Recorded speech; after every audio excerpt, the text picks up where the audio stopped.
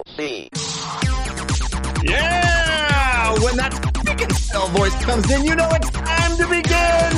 And wherever you are, and however you happen to be listening, we're so glad you've chosen to tune in to DLC. Woo! Especially if you're one of our geeks in speak, using this podcast to power you through a workout or a run, or maybe you're just doing chores, maybe you're out for a walk in that cool fall air, maybe you're shopping for your Halloween costume, whatever the case, we're going to be in your ear holes for 90 plus minutes of gaming goodness, because DLC is your downloadable commentary for the week, delivered the way we love it to be, and that is completely free. Thanks to our patrons over at patreon.com/DLC pod. They bring the show to you. Their generosity, their support means that we get to continue to make the show. And in return, they get some cool stuff, including ad-free episodes, video versions of the show on demand, and an entire bonus show we call Paid DLC, which comes out on Wednesdays. It features myself, Christian Spicer, and Lana Bashinsky talking whatever happens to be on our minds that day. It's a free-form sort of jazz version of the show. Yeah, I said it. I went there. You can check it out. You can become a patron by going to patreon.com/DLC pod. DLC, of course, the show all about games in their many forms. Games played on desktops, laptops, and consoles. Also games that involve dice, luck, and cardboard. I'm your host, Jeff Cannata, that's spelled with 2 N's and 1 T, and I am joined, as always, by my friend / co-host / nemesis, the guy who's ready for the spoopy season, Mr. Christian Spicer. Hello, Christian! I have bad news, Jeff. I got an email from, let's just say a very litigious company, and the Nemesis system that I have been using for this podcast for years. Yes. That trademark is filed, and they're going after us. So, oh no, I can no longer be your nemesis. They gave some alts I could be. I could be like what? Like a thorn in your side. That doesn't really roll off the tongue. They also threw out admit one of your best friends. They mentioned that. Ooh, they said that doesn't sound accurate. Also, person you care deeply about. It's 2022. Right, you can tell your friends you love them. I guess we're going with the thorn one then. Anyway, hey, we have a huge show for you. For some reason, massive amounts of video game news this week as we're moving into that fall, into the time when the big releases traditionally have come out. We're getting tons of news about all kinds of stuff, and we're going to try to get through as much of it as we possibly can. Also, tons of great games to talk about. Steam Next Fest was this week. I played a ton of demos. I'm going to try to get you my favorites from that, and we got all kinds of things.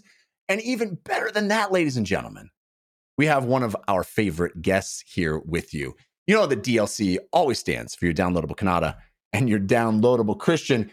But this week, DLC stands for Delays Lead to Commentary. Because from Delayed Input, we have the one, the only, Kyle Bosman back with us. Hey, Kyle.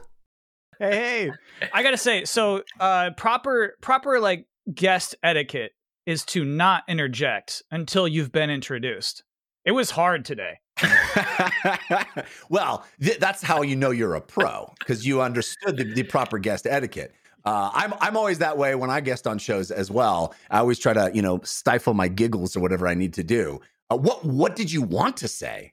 Well, you get me ramped up. Your intro, you don't or pause once. I get ramped up in the intro. I want to be shouting with you. I want to be up on that.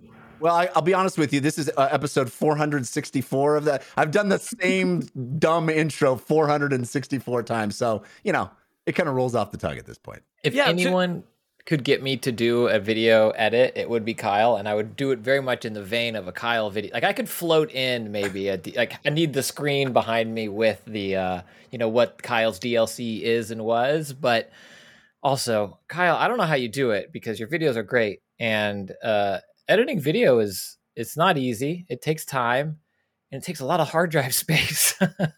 Yeah. Yeah, it's funny. I didn't used to like edit my own stuff until a few years ago, and it's fun. It's like its own little like comedy math. That's very true. It's interesting how much of an equation it turns out to be, right? The rhythm of something. Yeah. Yeah. Well, and you're phenomenal at it. We love your stuff. And I'm very much the opposite. I hate editing video of myself. I don't have the patience. I know what the math should be, and I'm just like, I need somebody else to do this. I fail the equation every time. Your high school math teacher is just looking over your shoulder like, oh, no, that's wrong. Oh, no, that's not. That's wrong. Not great. We have, like I said, we got tons to talk about. So let's jump right in and start the show the way we always do with Story of the Week. Story of the week, it's the story of the week. Story of the week, it's the story of the week.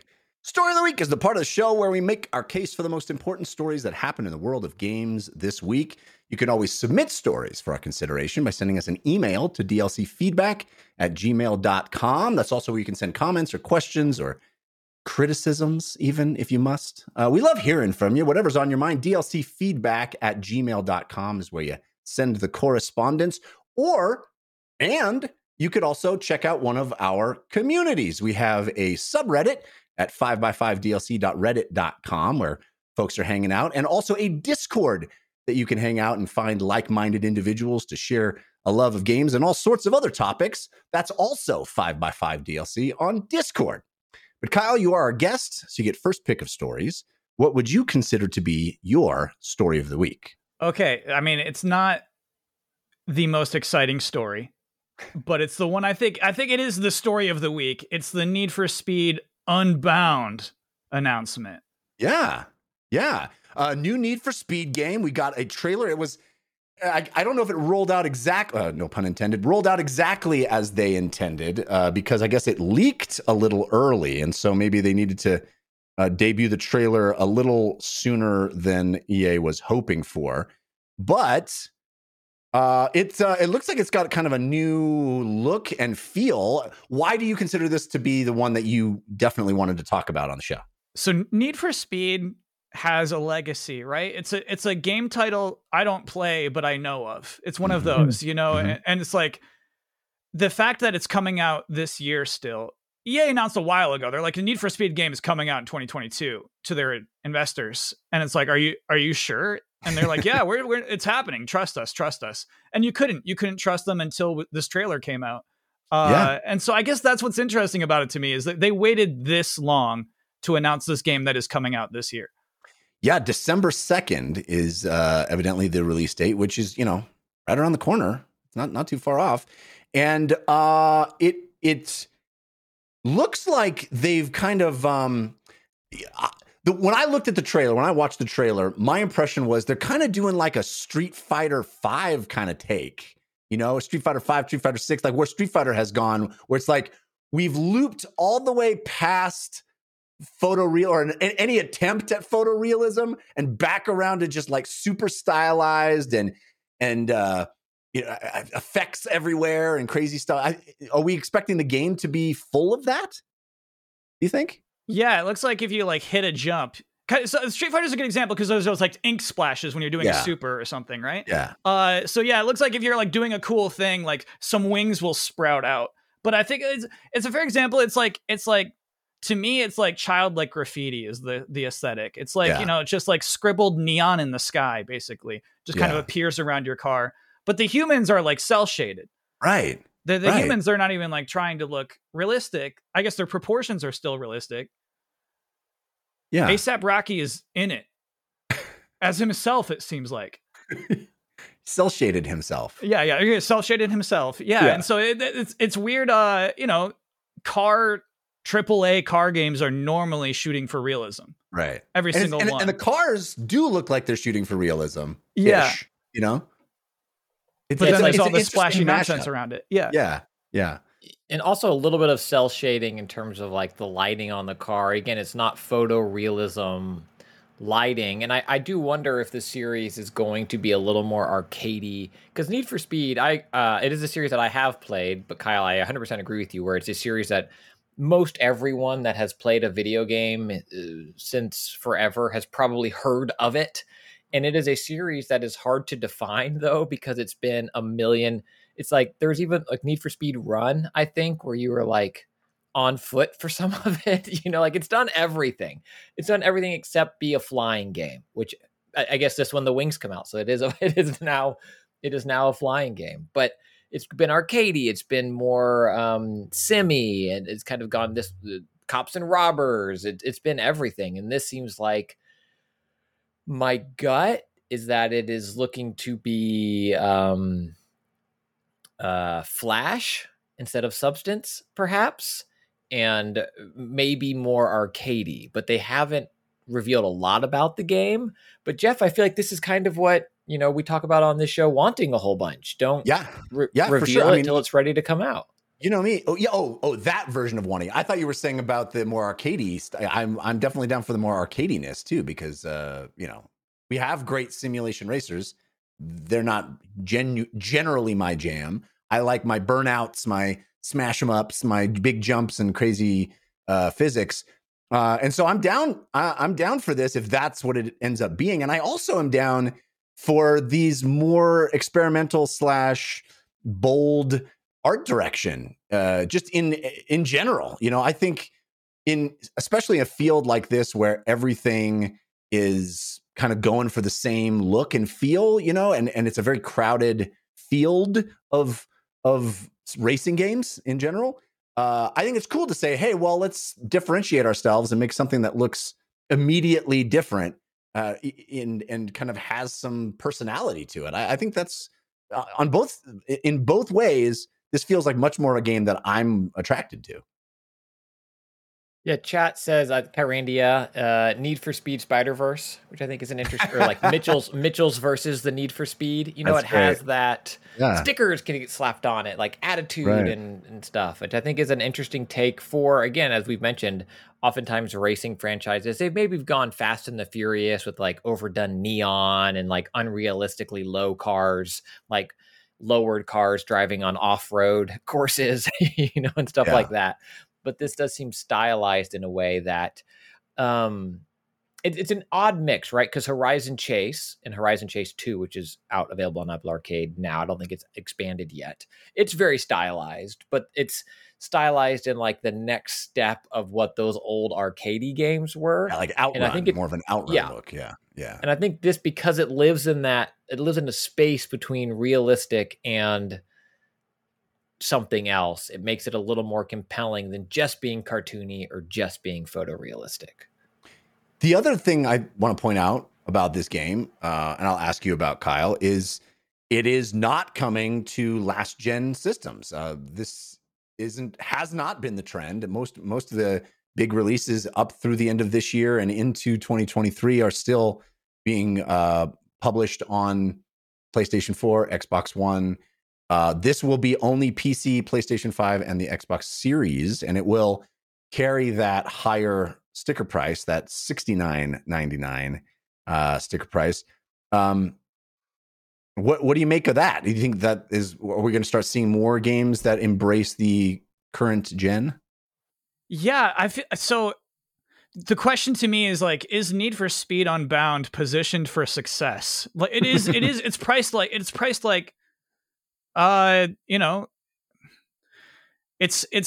tough. It's like, if you want God of War on PS5, that's $70. If you want, Call of Duty Modern Warfare 2, that's $70. And so that becomes what you expect a $70 video game to be. And I don't know if this game meets that. It's because it's what you're saying is right. It's like, at least this game is different. We will always be able to recognize, that one was Need for Speed Unbound, because it looks unique. It looks like something on its own. Mm-hmm. But I wonder if they've demonstrated enough to say that this is a next gen game. Yeah. No, we can say if they haven't. They haven't proven that it's a next generation. Like why this wouldn't work on your PlayStation 4, your Xbox One. Right. It was not proven in that trailer. I think it's kind of exciting to transition into next gen to current gen. But I don't know if this one does it for me. Well, we will find out relatively soon. I think Gotham Knights is similar. It's like Gotham Knights abandoned last gen, and from what they've shown, it also doesn't necessarily, it's not blowing you away, right? Like, oh yeah, this is what we've been waiting for, this is why I've had this console for 2+ years. I wonder if it is just a resource, maybe Need for Speed Unbound doesn't have the budget that Need for Speed Hot Pursuit got 25 years ago, however long ago that was, and this is something they're trying to release while keeping costs, and developing across systems raises them in a way that makes it untenable for them to hit this December release date or something like that. But it certainly is not, holy crap, family gather around the TV, welcome to Unreal 5. Is that the metric? Because I feel like the holy crap gather around the TV, look at how beautiful this game is, to me that's like a Horizon Forbidden West, which is also available on PC, PS4. You know what I mean? It's like, I don't even know if that's a metric anymore. I actually think like Batman's interesting to bring up, because one generation ago, Arkham Knight was that. Arkham Knight looked crazy when that game came out. And I didn't think about it until this very conversation. It's like, oh, because, you don't think of that game in high regard in hindsight. But like when that launched, it was one of the craziest looking games I'd ever played. Yeah. And then here we have, not a sequel to it, but the spiritual sequel to it, and it's like, it's not. You're right, it's not close. There's no. Arkham Knight still looks good. Yeah, Arkham Knight still looks good, and Gotham Knights like it.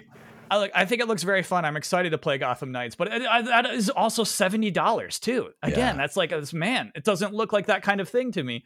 But I think, it's something that we'll just have to accept. That's just the going rate going forward.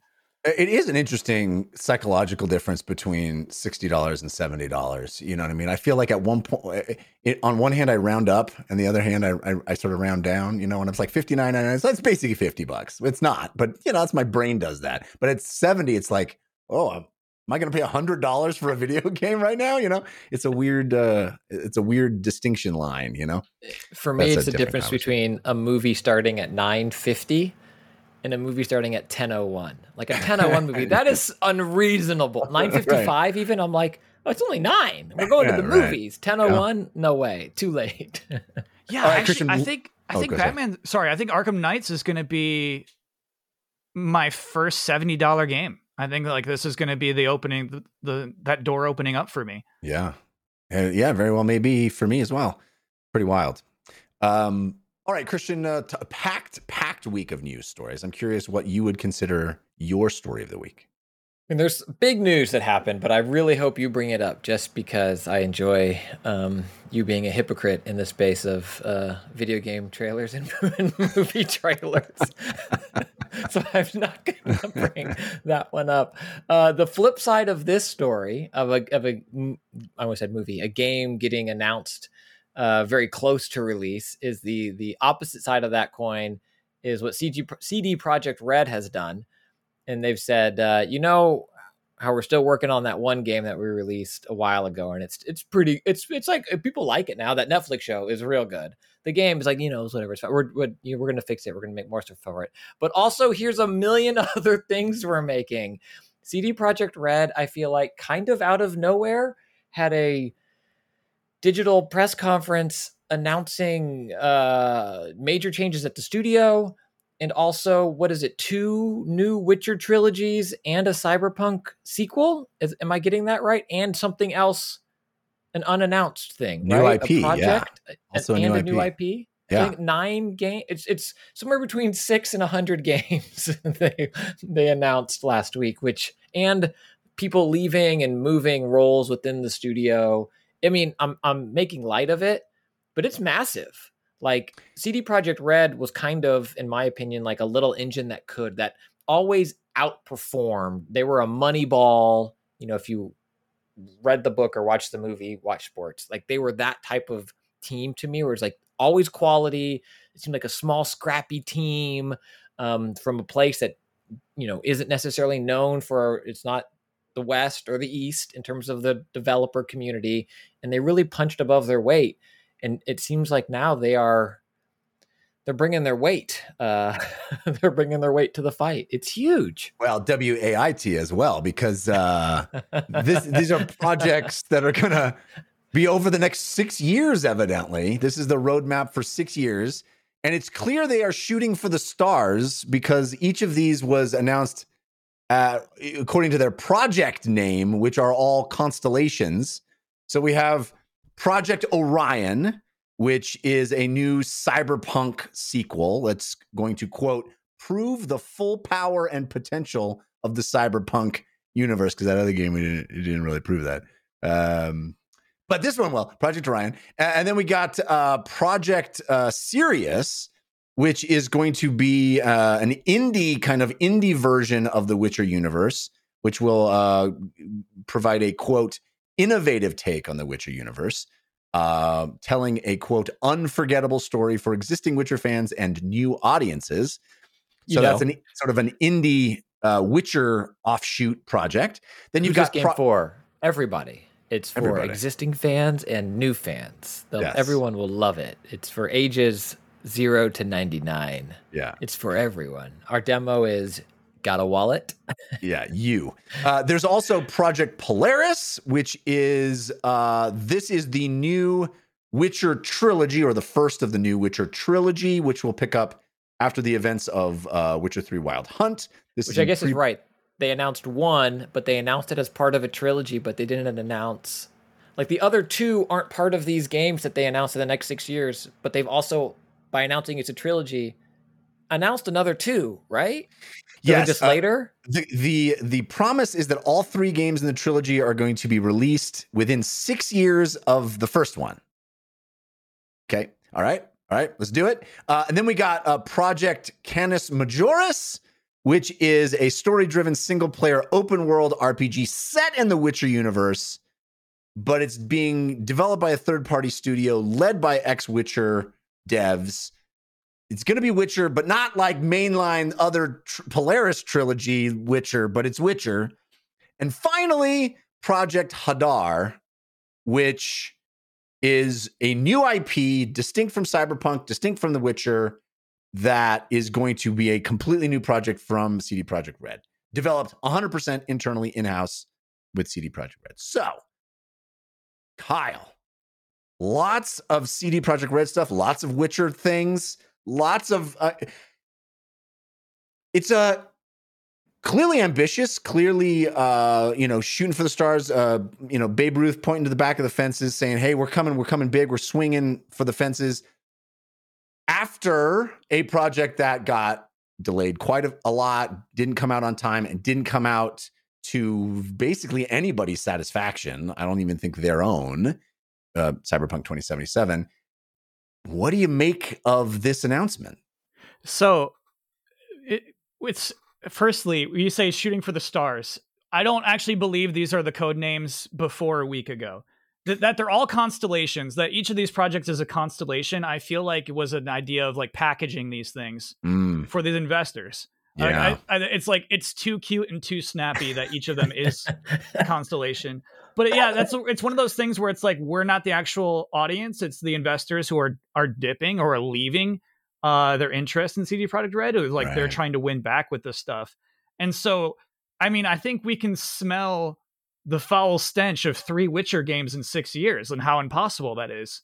But, they have to say to people who they need to invest in them, they have to say they can do it. They have to say they can pull this stuff off because their stock was dipping. And so that's like, when Christian's like, he framed it perfectly, is that just like, sometimes you get too big. So like Witcher 3 overperformed and it created this business that had to just keep escalating upon that. And but what we're seeing here is I feel like there's no way. I feel like there's no way they can pull off what they've promised, but it's what they would need to do to justify their stock price. It's a wild thing to look at, honestly. We're 3 yokels talking about this on a podcast, and we're like, I don't know. And are the investors sitting there, like people who study, are they sitting there being like, yeah, you got me. I thought I was walking away, but you announced 6 to 10 new games. I'm back in. Here's a couple mil. Like, that's what I don't understand of that side of the investor. I agree that it was largely pre-orders aren't up now, right? It wasn't that pitch. But also, press X to doubt. I don't know how investors were watching this and thinking, I think they'll do it. I think they'll do it. Yeah, I mean, I don't think from the first time that Cyberpunk 2077 was announced and when it was released, it was less than 6 years.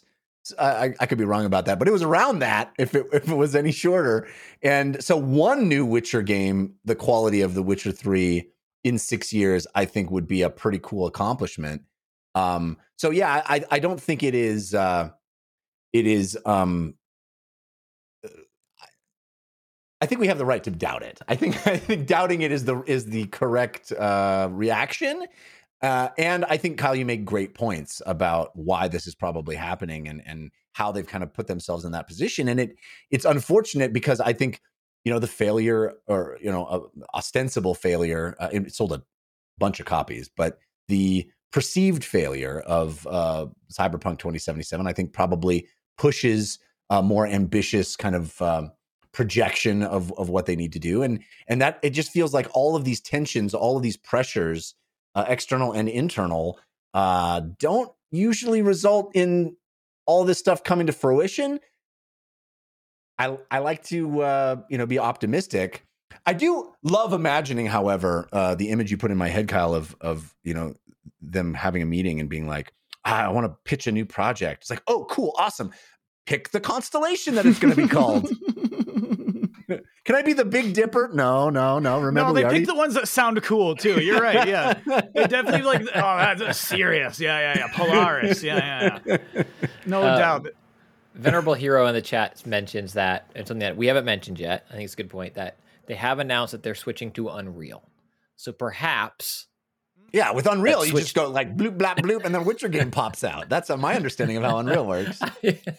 Yeah, no, it's still ambitious, but it'd be even more ambitious if it was like, and we're creating an all new engine to realize these worlds. Like, yes, no, Unreal does not. I mean, as far as I know, well, maybe I'm going to try that. Unreal plus one of those AI DALL-E image or whatever. creators plus an AI text thing. I'll just copy paste. We're like 5 years away from that, you guys. You know what I mean? So before this first Witcher game comes out, they have 5 years just to wait, and then that's what they're betting on. They're going to be like all that. What is it? CP2? What is it?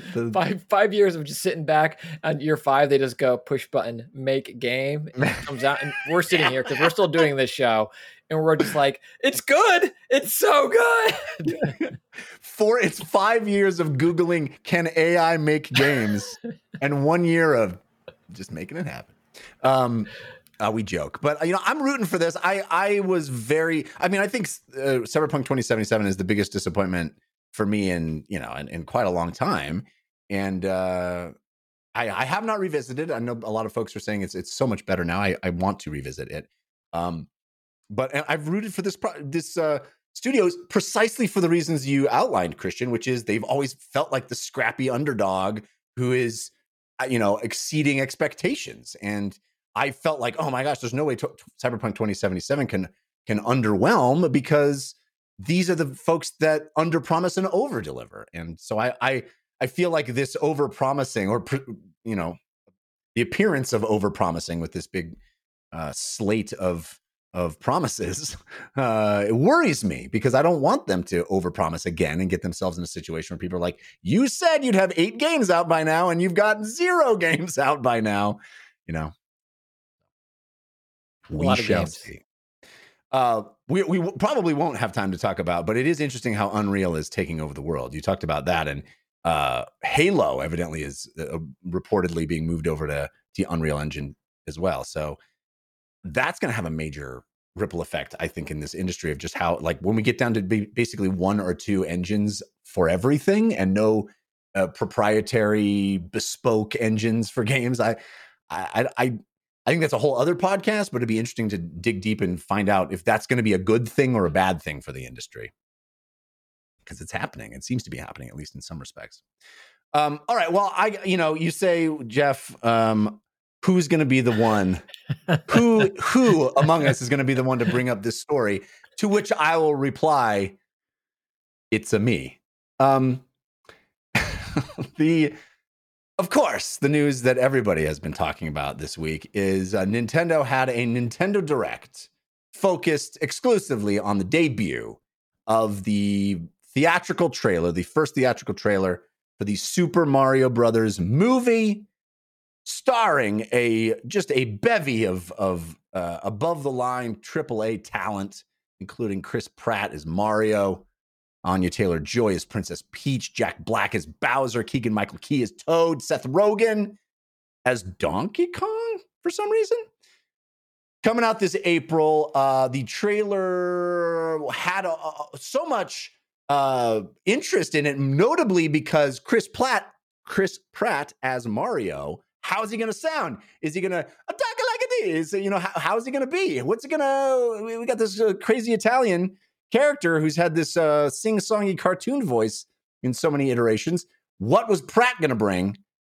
And Kyle, we have an answer?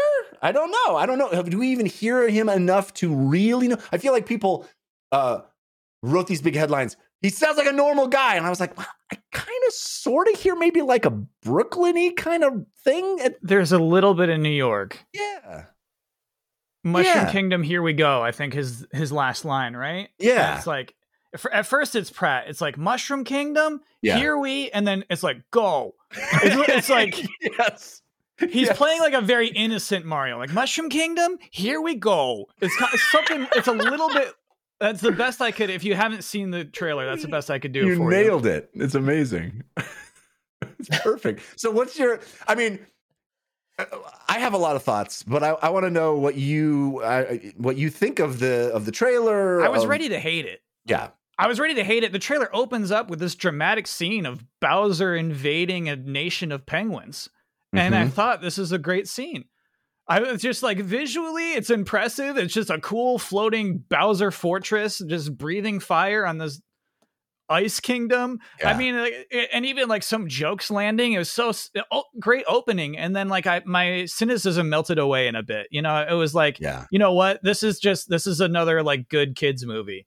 And in a weird way, it's like, I got to be like hands off, right? Like I can make fun of Chris Pratt being Mario all day, but like, I don't think I'm going to be like making fun of this movie when it comes out. It seems like they're trying to make a good movie. Yeah. Yeah, I agree. Christian, you brought up my unsullied lifestyle, as I call it on my other podcast, my movie podcast, where I don't watch movie trailers at all. I completely unsullied. I appreciate that. Complete abstinence on movie trailers. The only times I make exceptions is if I just have no desire to see the movie. I'll check out the trailer, whatever. Who cares? I don't care. But if I'm planning to see a movie, I try to avoid them completely. And I watched this. And so, as some have pointed out, I'm a hypocrite. Okay. But I will say... No, come on. It's not fun when you're just okay with it. Come on. My thorn in your side system demands that you come back and I have, a new name and we fight again. Come on. Well, I will tell you, my as I've said many times on the show, my son Jack, who just turned 6 a few weeks ago, he loves Mario stuff more than anything in the world. He is obsessed with Mario. Everything is Mario. He dresses as Mario. Went as Mario for Halloween last year. He'll probably go again this year.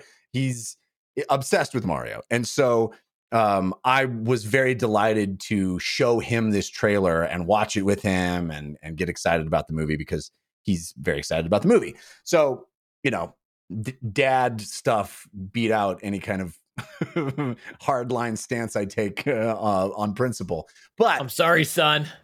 You will not watch that trailer in this. I've blocked the IP address. You can't. Well, actually, so what I kind of appreciate as a trailer, though, is, and probably, what makes most trailers bad, is that it shows 3 scenes. And it lets those scenes kind of be as they are. And they're obviously cut for time. Those are like snippets of dialogue cut out. But it's not a trailer that ruins the whole movie. I think you see basically maybe the first 2 scenes of that movie and then 2 seconds of Luigi running away from some dry bones at the end. Yeah. But I think it's like, it's a teaser is a nice way to I think they called it a teaser trailer, right? It's not as evil as many movie trailers can be. 100% agree. And I appreciated that. My thoughts about the trailer are as follows. I agree with you. I think it looks fantastic. It looks like they're making a really high quality animated film. I also appreciated how it presents itself as this big dramatic moment, and then it rug pulls and does a really kind of goofy moment and lets you know that this film is not going to take itself too seriously, which I'm super excited about. Like, yes, that's what it should be. I want it to be goofy and have some, physical humor and be a kid's movie. That's great. I'm glad that they made that clear in the first teaser. And it's, Jack Black as Bowser sounds awesome. Like, he's doing a voice. Like I said, I'm not convinced that Pratt isn't doing any voice. Like, I don't think he's not doing anything. I think there's going to be some thing that he's doing. I wish, honestly, that Mario kind of didn't really have a speaking part in this movie. Like, I wish the movie was almost no Mario dialogue, that it felt more like the video games, and it was more of a Gordon Freeman type where everybody's talking at him and he doesn't need to have monologues or Chris Pratt, dialogue there. That's not the direction that they went, but I am completely impressed with the visuals. In fact, I tweeted this and a lot of people pushed back on me about it, but it really made me think, man, I wish Nintendo would put out more powerful hardware, because that's how the games could look. Like, the games could look pretty darn close to that right now if they were on PlayStation 5 or Xbox Series, or PC. We have stuff like Ratchet and Clank, the latest one, Rift Apart, that approach what this movie trailer looks like, and you could have. And I know it's not about the game. It's about the gameplay. It's not about the look with Nintendo games, but it looked fantastic to me. I thought it looked just gorgeous, and I want to play a game that looks like that. Am I crazy? What would your son say? He loved it. I mean, he picked it apart. Like, he knows the names of all the side characters, and he was like, doing the thing that you did was like, oh, it's Dry Bones, and I'm so excited the Luigi part, and Dad, let's check it out, and oh my gosh, this and that. So I think he was really, he's really stoked, and he, for him, the idea of April seemed, it might as well have said, 100 years from now it's coming out. Yeah. I know that feeling. Yeah. Yeah. So he's very, very excited about it. And he's like, Daddy, we're going to go see it. And I was like, yeah, we'll go see it in the movie theater. So yeah, he loved it. He had no notes from my son. That's huge. Yeah. Yeah. And I think that's the target audience, right? I think that they want the movie to play to folks like us that grew up with Mario. But I think primarily it's talking to that generation that's just encountering Mario for the first time now, Sorry. What I find interesting about it's an Illumination is doing the animation, and they are the Minions company as well. As I get choked up thinking about it, almost all their movies look fantastic. So it is not a surprise to me that this movie also looks fantastic. I think what we see in this trailer reveal is that somehow, I don't know if it's, Brooklyn, Chris Pratt gets sucked in to it, but he has like, where am I? Yeah. Like, there's that beginning moment of like, however, there's always a thing, right? It's either like the cartoon comes into the real world or the real world goes into the cartoon, or maybe this guy comes from Plummerville and gets sucked into Mushroom Kingdom. But there's that, fish out of water thing that I think could land or not land. He's clearly hanging out in New Donk City, Christian. Come on. I mean, I'm down for that, because he also looks really weird in New Donk City. That's definitely not where he usually hangs out. I think my questions for this film are less about Chris Pratt's voice and more about, I haven't liked many Illumination movies for the writing and plot and narrative that they have delivered. They've been hits. So I'm clearly, it doesn't matter what I think. They make money. And so I think the thing that I find most fascinating about it is that Illumination is so willy-nilly with their copyright. And there's been a few studies about why that has actually helped Minions be the $1 million or $1 billion franchise that it is. Because you go to any daycare, preschool, or on the street, you'll see like counterfeit Minion art, right? Like Minion murals painted. And Nintendo is not that company. You paint a Mario on the side of your like game bus, Nintendo, if they find out, they'll tell you to take that Mario down. And Illumination is not that way with Minions at all. And I'm curious where this lands in terms of marketing. I imagine it'll be pretty strict for Nintendo control, but I'm curious to see that proliferation of Mario movie merchandise, to continue the alliteration, and how specific it gets to this version of the character? Or is it just, we're going to see Mario everything because this movie's coming out? That's, I think, fair questions. It'll be interesting to see. And I also, having the second movie I ever took my son to in movie theater was the last Minions movie, the most recent Minions movie. And it's terrible. Same my writer. Goodness, it is terrible. Same writer for this movie. Yeah, that's not good. But that writer also didn't get writing credit because it's a Hollywood thing, but was story by for Lego Movie Part 2, which I thought was excellent. See, that's a phenomenal movie. I love but that. He didn't write the script. I don't know. We'll see. But it comes with free Frogurt. But that Frogurt is cursed.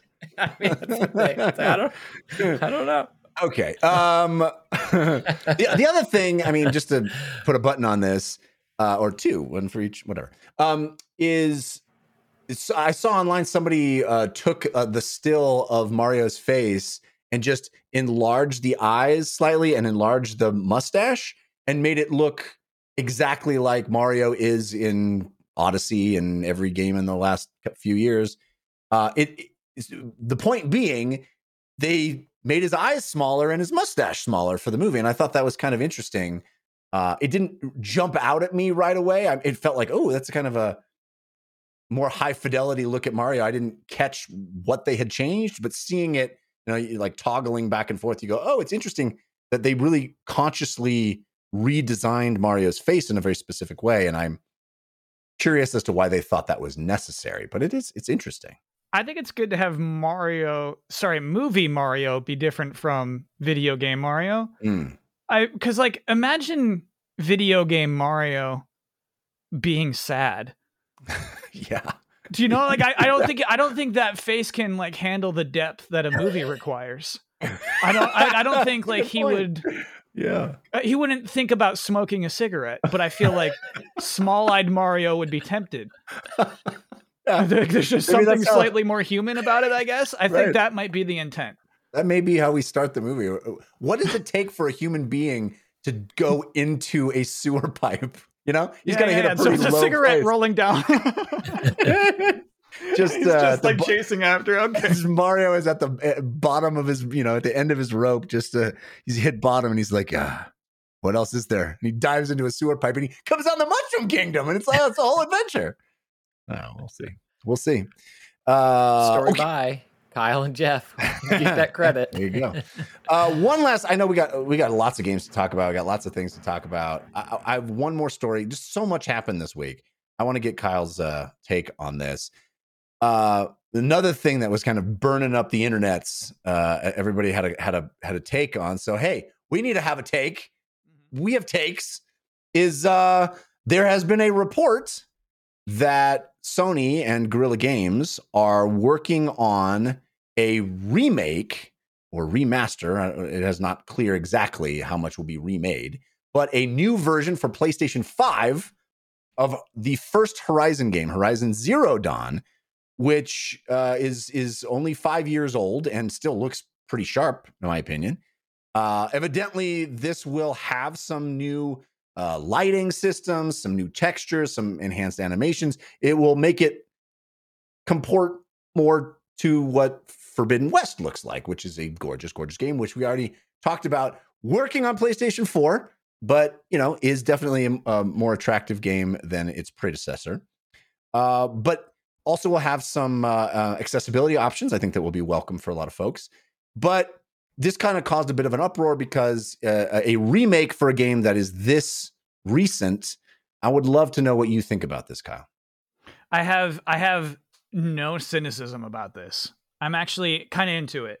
I think when it was talked about, when it was a rumor for Naughty Dog and Last of Us Part 1, part of it was they weren't happy with what the first studio was working on for that remake, but also I like this idea, right? Because there's a lot of turnover with studios. So you finish one game and then you can't go into full production on the next immediately after it. And so I kind of like this idea that while we're working on whatever our next big title is, we have all these employees. Why not utilize them on a project that's pretty straightforward, I guess. And also a neat way to learn the tools and figure out what a PS5 is capable of, what the next generation is capable of, with something where, again, you already have the framework in place. You know exactly what this game is and what it sounds like and what it looks like. And, most of the design work is done. Let's just see what we're capable of, visually.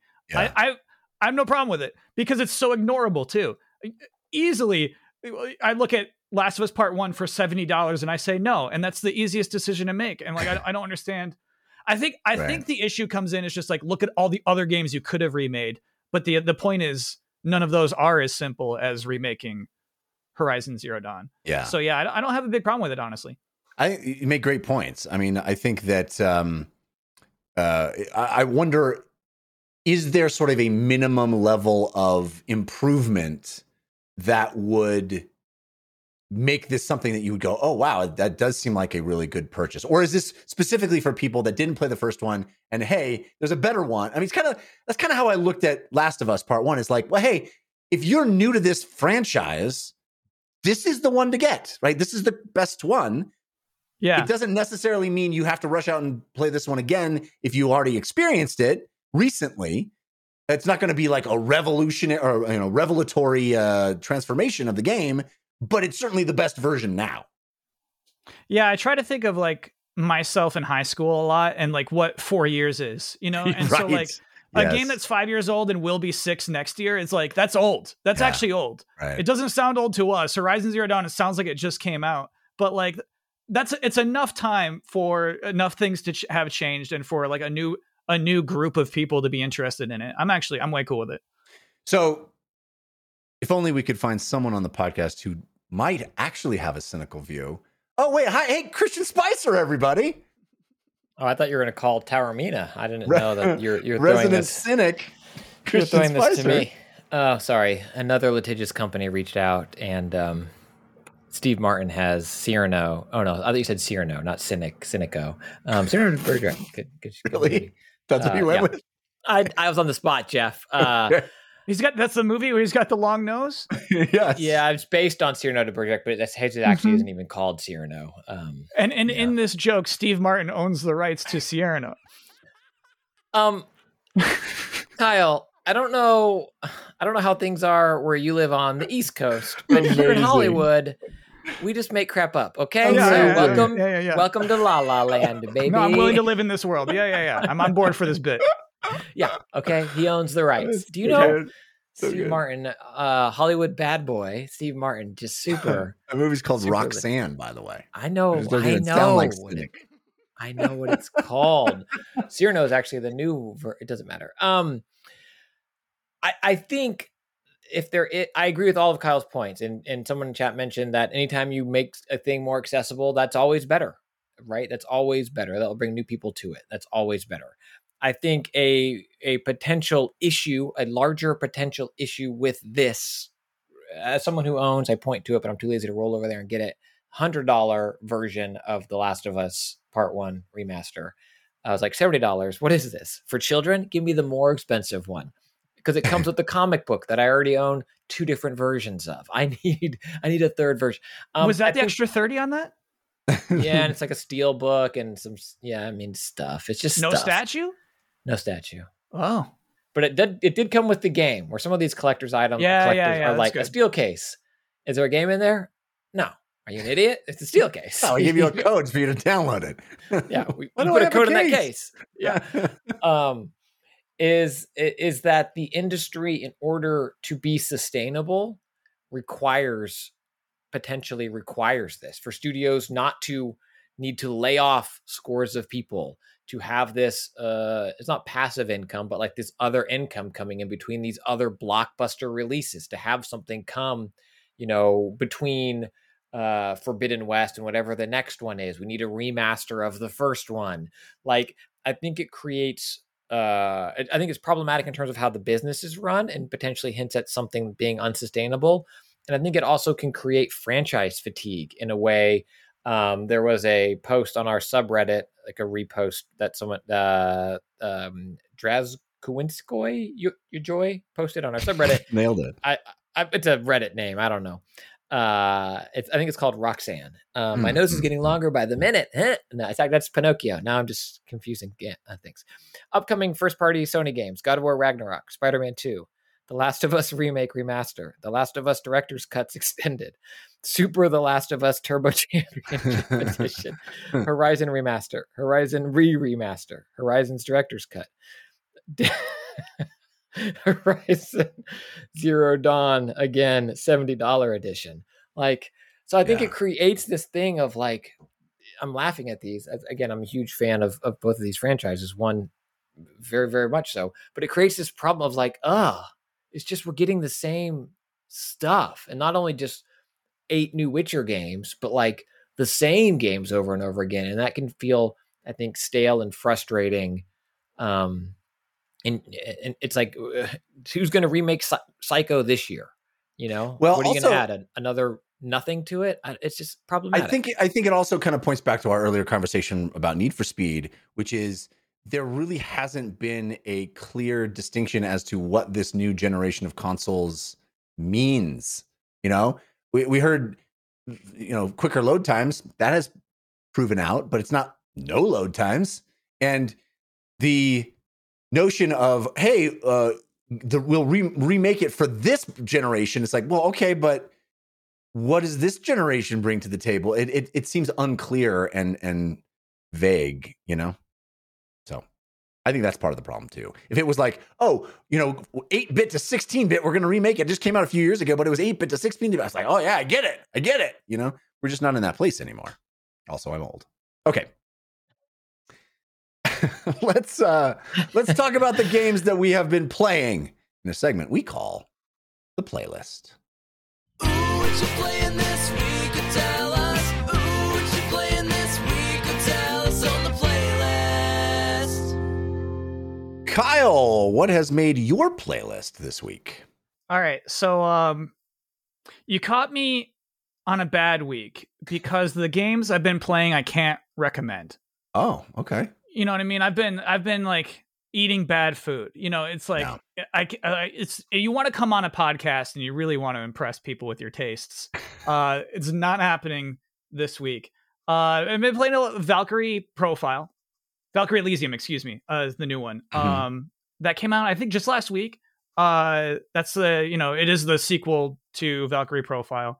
A low budget Square Enix action RPG. And it's low budget the second you listen to it and start playing it, and I find that like strangely appealing. It's like a low commitment, I guess. I'm never going to have to press buttons other than square and triangle to progress through this game. Do you know what I mean? Like, sometimes it's just nice to like, you get like a little bit into the mechanics, but not enough to challenge you while you're listening to a podcast or like watching TV while you're playing this game. And so like, I love what Square Enix has been doing this year. They've been putting out a bunch of just, you would call them, I guess, AA to single A, just, B tier games, that are just themselves. They're just so willing to just be out there and like, look, this is all I am. I'm not much more than this. You're going to see the twist of this story coming 1,000 years away. Like, you're not going to be interested in these characters very much, but, it's just somebody like bearing their soul to you. And, I'm not a complicated person, but I'm here for you. And that's what I feel about Valkyrie Elysium. It's just, it's just like a simple game to give your time to. I'm really enjoying it so far. I love that description of it. It's hey, you know what? I'm not asking a lot of you. You're not asking a lot of me. We understand each other. Let's just get through this. Yeah. It's amazing. I guess like the getting through of it is right. It's like leveling up your characters a little bit, making your weapons slightly stronger, learning slightly better spells. That can just get into me, man. Like I'll go do a side quest just to get a slightly better version of the spell I already have. Right. And I'm willing to do it. I'm in it for that. Does this fit in a slot in your life that is for the thing that you can play while you're watching TV or listening to a podcast? Or is it so good or so, right for you in this moment that you find time for it, and the way you find time for it is you watch TV or listen to podcasts. Honestly, yeah, I don't think I would have the patience to listen to this game. I don't think I would have the patience to give it all of myself. Right. So, Right. so it is really weird. It's like somebody who, like, I guess goes to Starbucks to do their writing. You know what I mean? It's Right, like it's right. like I'm not here for the coffee, but I'm here for the just being here. It's the kind of like what I am in when I'm in a Valkyrie. But are you always Elysium. looking? Are you like, man, I really want to listen to that podcast. I wish I had a great game to zone out to. Or Same. You're right. I guess it goes both ways. Is I wouldn't just sit on my couch and listen to a podcast alone. Right. At this point, I need too much. My brain just needs too much at the same time. Where, yeah, I'd be bored out of my mind to just listen to a podcast. right. It's sad. No, that's actually sad at that point. But yeah, that's where I'm at. It's like that's my like final hours of the night is like shutting my brain down by giving it too much candy, I guess. Well, I think that's a very common experience that you're describing. I don't think it's anything to feel bad about. I think that a lot of folks are in that boat. I think that's cool. So if you're looking for that, it sounds like Valkyrie Elysium might just be the right game for you. What else is on your playlist? So the other thing I've been playing a lot of is Multiversus. Mm-hmm. This is the Warner Brothers Smash Brothers game. Right. I don't know if you've had anyone on your podcast come in and say, I've been playing this. Well, I played it a little bit when it first launched, and I Yeah? was pretty impressed with it. I really had a good time immediately. And I'm not somebody that loves Smash Brothers traditionally. It's never been a game that connected with me in particular. But I really I didn't play a ton of it. It sounds like you really played a lot of it. I've played too much of this game. And so what I really like about it is that it's 2v2 is the way to play the game. Yes. And I don't like relying on other people, but it turns out that like I do like blaming other people. I'll talk out loud. Like I was like, nice job, Jake. I'll just like, yeah, great Iron Giant. Like I'll be shouting at my TV like, you blew it, Iron Giant. And so like it's a little crazy, but like I'm also on the other side just like, whoa, that Rick really carried me. Yeah. I actually love a 2v2 fighting game for some reason. I think it just works for me. And then also like I don't play more than my dailies. They give you dailies just like any other free-to-play game does. You know, you just fill up your dailies, you get a certain amount of KOs. Some of them are for taunting, which I love.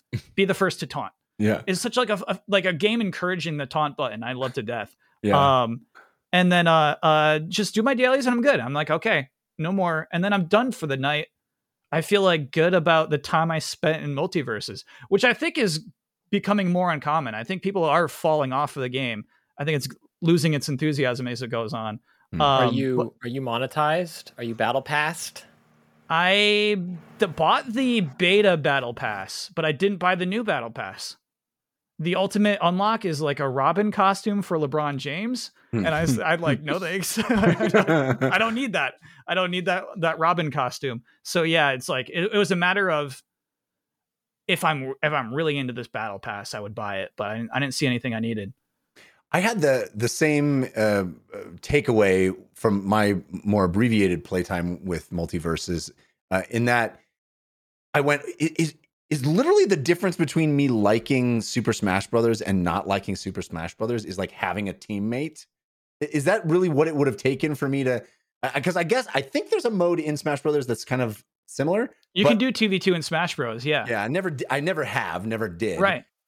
But just the fact that that's the default kind of funnel you into the gameplay in Multiverses, I was like, this is kind of great to have somebody I'm in the mix with on my side instead of every time I played Super Smash Brothers, which admittedly hasn't been a ton, it was always this wild cacophonous scrum of all these people sort of fighting each other, and you're working on one dude, another dude comes up behind you and pops you in the head. It's like it just felt too much for me. I as somebody that fell in love with fighting games with Street Fighter 2 and Mortal Kombat in my youth, it was like, no, I want to focus and plan and have some kind of structure here, and it just felt like barely contained chaos. And so that's what really kind of turned me off from Smash Brothers. And I know at the highest levels it is all that I'm describing, but I never felt it. And for some reason, just having a teammate in Multiverses already kind of focused things in a bit more and relieved some of that that feeling that I had. One thing I love about Multiversus and this teamwork feeling is it's got these things called toast. And you can give your toast to anyone after a match. And there's like no written denotation for what toast means. But obviously it's like good job. Yeah. So like you give your teammate like, hey, like, man, you carried me. Here's a toast. And then if they toast you back, it's a warm feeling. Yeah. Because you only get 5 toasts every time you logged in. So there's even like the toast is monetized in a way because you could buy more if you wanted more. And so it's like, it's this dumb thing where it's like, it means something to give somebody a toast after a match. And if somebody you beat gives you a toast, that's true warmth. You feel like you are a hot gamer. If somebody if you beat somebody and they're like willing to give you toast, you're like willing to log off. You're like, I'm hot, and then you just like quit the game. You know, it feels so nice. And so I truly, there's a few times where like, yeah, I'll just get spanked, right? And I'm like, yeah, here's some toast. You did great. I love that mechanic. I don't know if that's like, I've definitely had games where you like thank people in your party, but to have it be a limited resource somehow makes that toast so significant to me. I really love that mechanic. That's beautiful. I love that it's incentivizing sort of positivity, you know, interactions that result in that warm feeling. It's so rare to find a way a game incentivizes that or prioritizes it or makes it feel special. I think that's pretty great. Yeah. And it's free Multiversus. It is free. Yeah. Pretty cool. I think it lives in a weird place where like, I think Jeff, when I first talked about it, it was during that early hands-on press time with it. And I think had Multiversus come out, I'm also old, instead of like around that Power Stone time for me, like I would have dominated my life. Like it's such a well-made game. The 2v2 aspect of it, it's not only that that's the default, but there's, you know, some level, and they did change and balance it, but there's some level of min-maxing for these characters that make them compatible with each other. And you know, they're meant to be played in duos. Yes, you can solo queue and you can solo match and stuff like that, or, you know, 4 all against each other, but they're complementary. These characters they have class distinctions. Right. Yeah. And I think that style of thing, like had this come out instead of Smash back in the day, I think there are aspects of Multiversus that are stronger than Smash in terms of that specific core dynamic. But what the game is still lacking, in my opinion, that a lot of these other free-to-play games have is, or very successful, Apex, Fortnite is probably, you know, the pinnacle of it, but is something else to do in the game that's not stomping or getting stomped.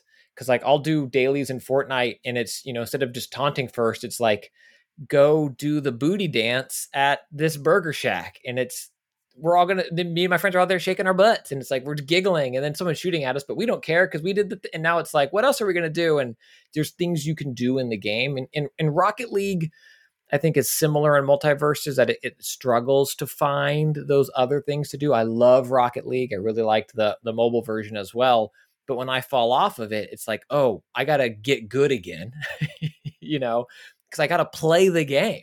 In Apex, there's other things to do in the game. And so I think and they say that they're working on a single player aspect of Multiversus they've talked about. And I'm curious what that does for it. Cause I think so much of the game is right. The art style's right. That 2v2 mechanic is really great. But if I don't want, it feels weird. As I'm saying, it sounds stupid. If I don't want to play the game they made, but I still want to live in that world, you know, I need something else to do. I think that's what it's missing right now. Interesting. Well, that is Fortnite is all about that. If you're like, you know, 5% of our players are going to win tonight. How do we make other 95 happy? Like, yeah, I think they are really good at that. That is Multiversus, and it is I think it's what's on the Epic Game Store. Is that right? Am I remembering that correctly? Sure, I played on PS5. Oh, PS5. Yeah. I think it's also on Xbox. Yeah. All right, Christian Spicer, what is on your playlist? A couple of games I can't talk about just yet. You know, some listener, can't talk. I was about to say when I would talk about it. I don't think I can say that either. Some games I can't talk about, but one game I can talk about, Anthony Taramina talked about last week, I think, And friend of the show, Mr. Garnet Lee, What? Our old friend of the show reached out and was like, hey, this game's a treat. I had fun working on it with the folks over at Raw Fury, which is where he is now.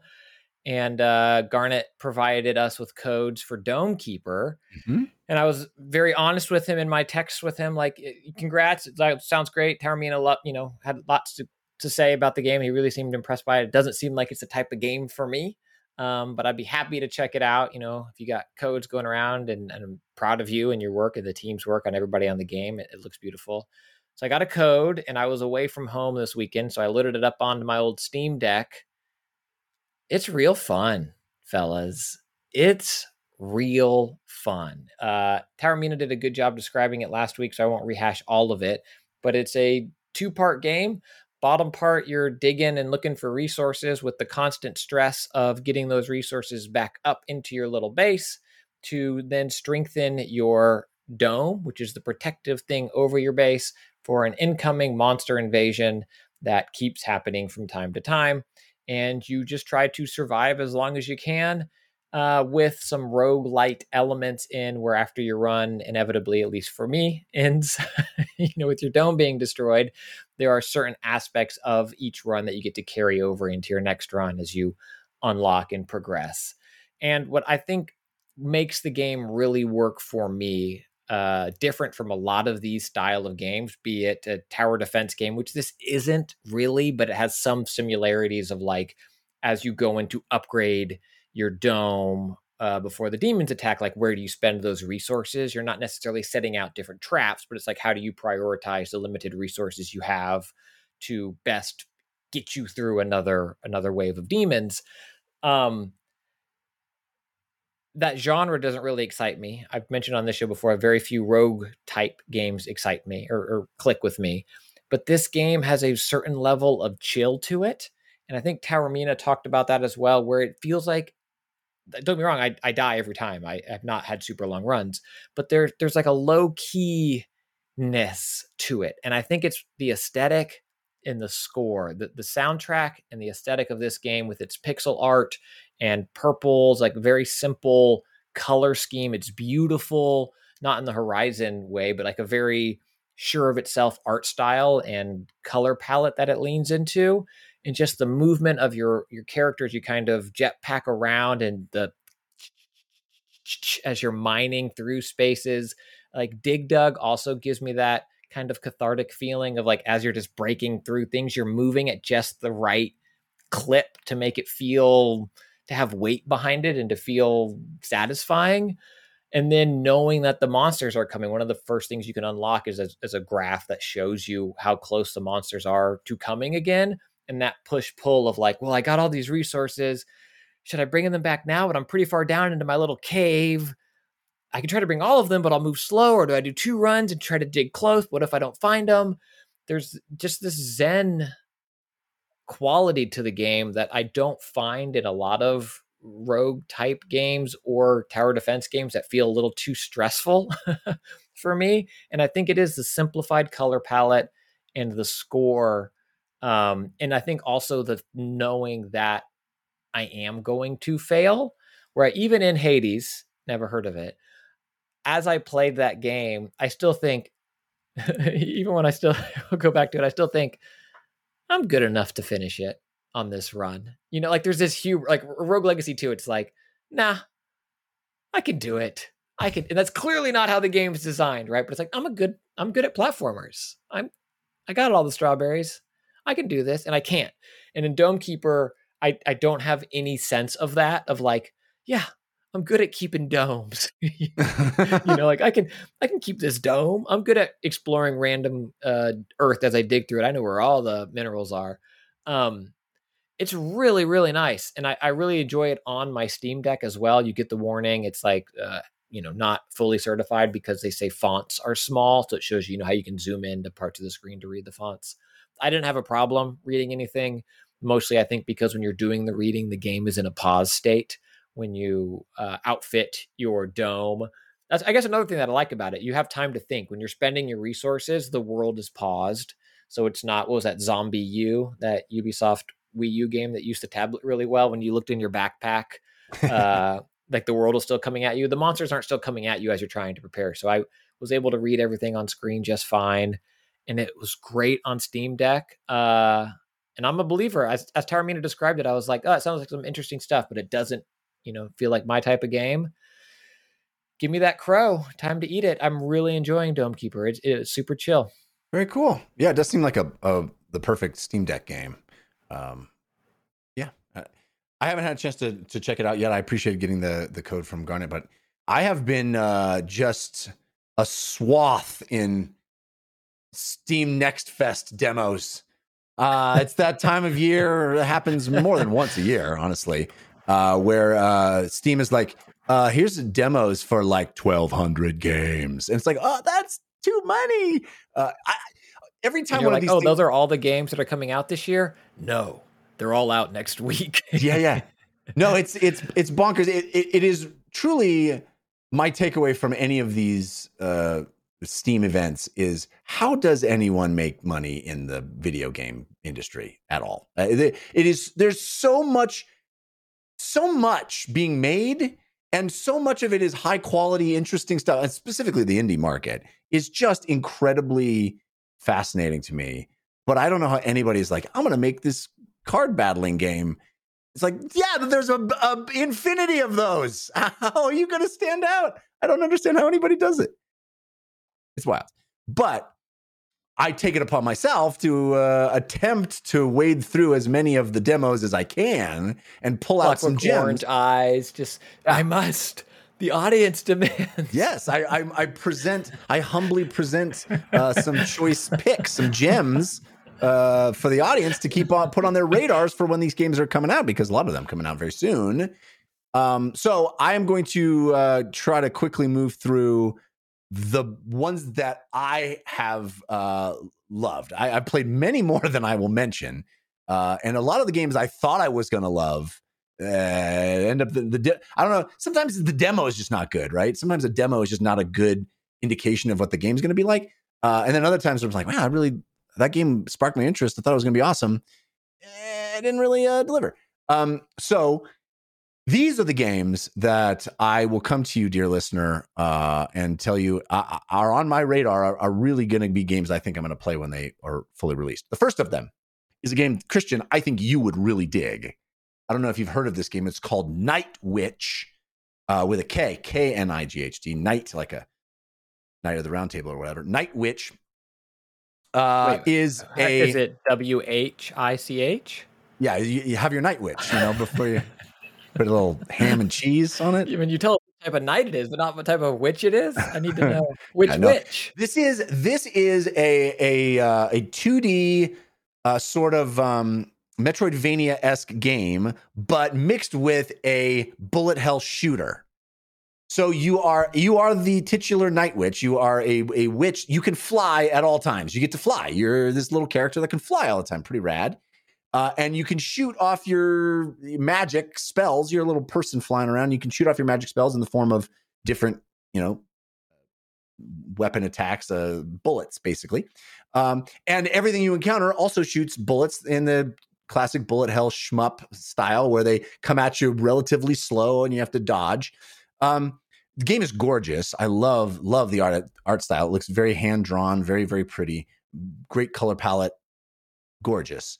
And sort of mashes up those two genres pretty well. You're collecting things, moving around, experiencing the story, leveling up your character. It's kind of got some roguelite elements, some RPG elements. You're leveling up your character and acquiring new things. And you've got these cards that give you certain magical effects, sort of big power-ups, big attacks or effects that you can do.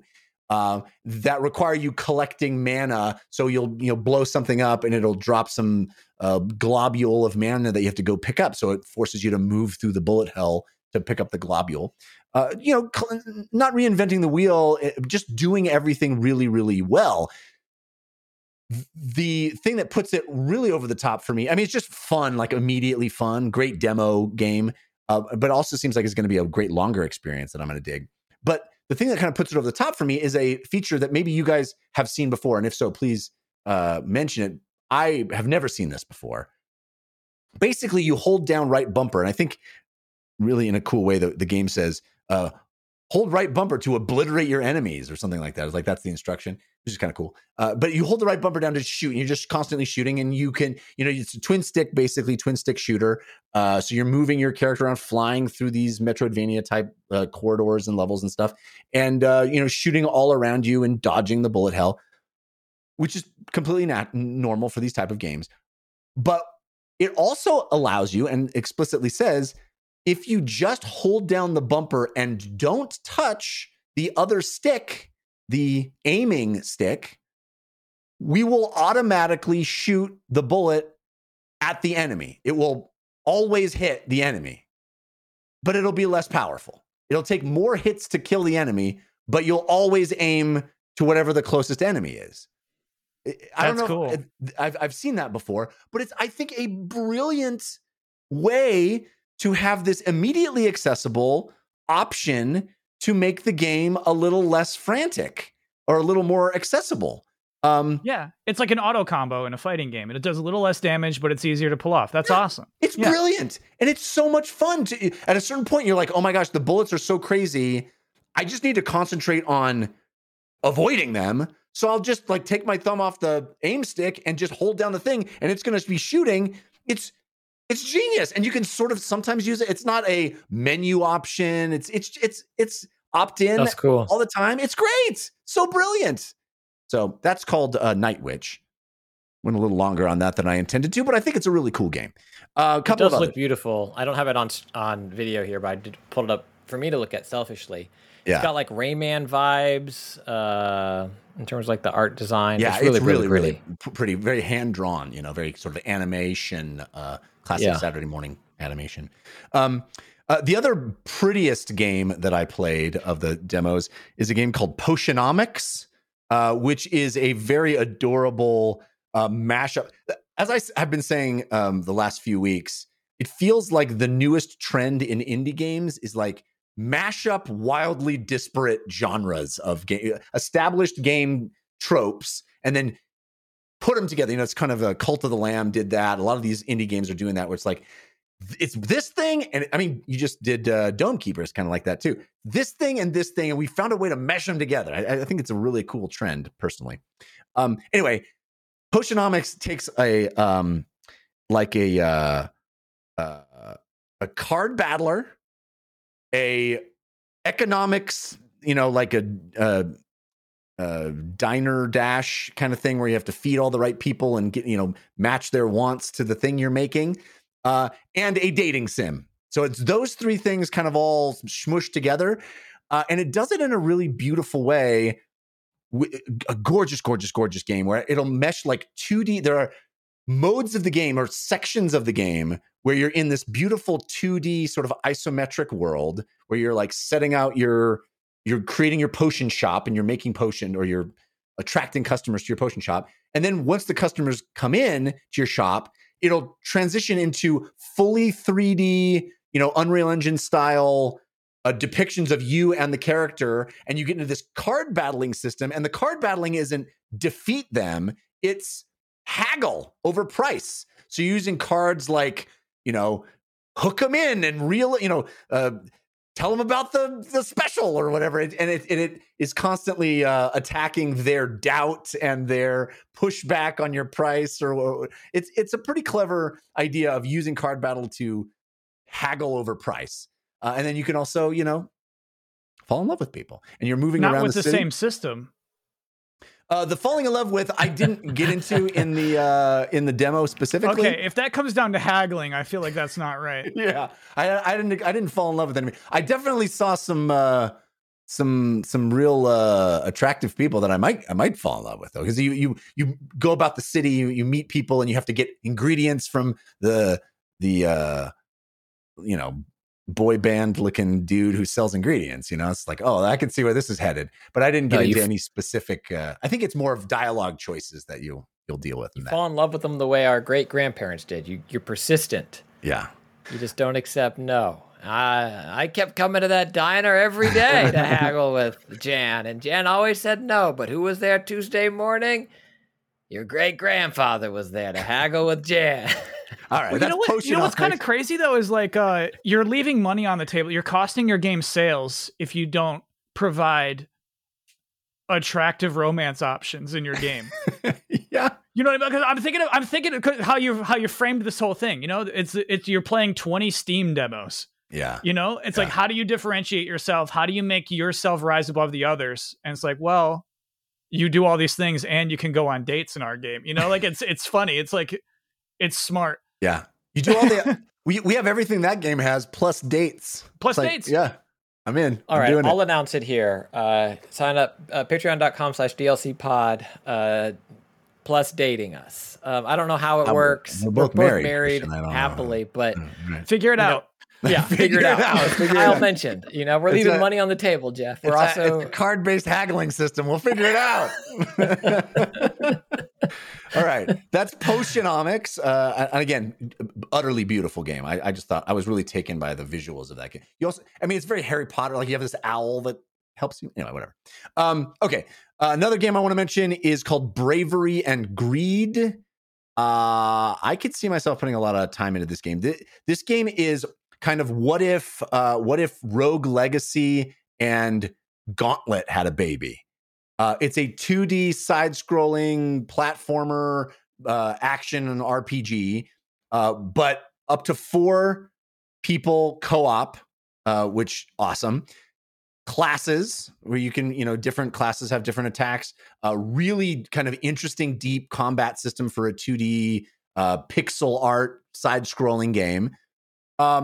And it's this big dense role or fantasy world where you're going into dungeons and getting loot and all that stuff that I love. Great pixel graphics and roguelite kind of systems where you're getting your characters improving as you play, but you can play it 4 players at once in co-op all on the same screen. Pretty rad. It's called Bravery. Love the title. And Greed. Yeah, good title, right? Bravery and Greed. interesting that it's side scrolling again. Just to repeat that, it's like fast because you said Gauntlet, and Gauntlet is very much that top down. It's like, oh, maybe this is isometric. No, it's straight up side scrolling. Yeah, it's like I said, like Rogue Legacy, but meets sort of the Gauntlet. 4 players at once. We're all taking down a dungeon together thing. That's cool.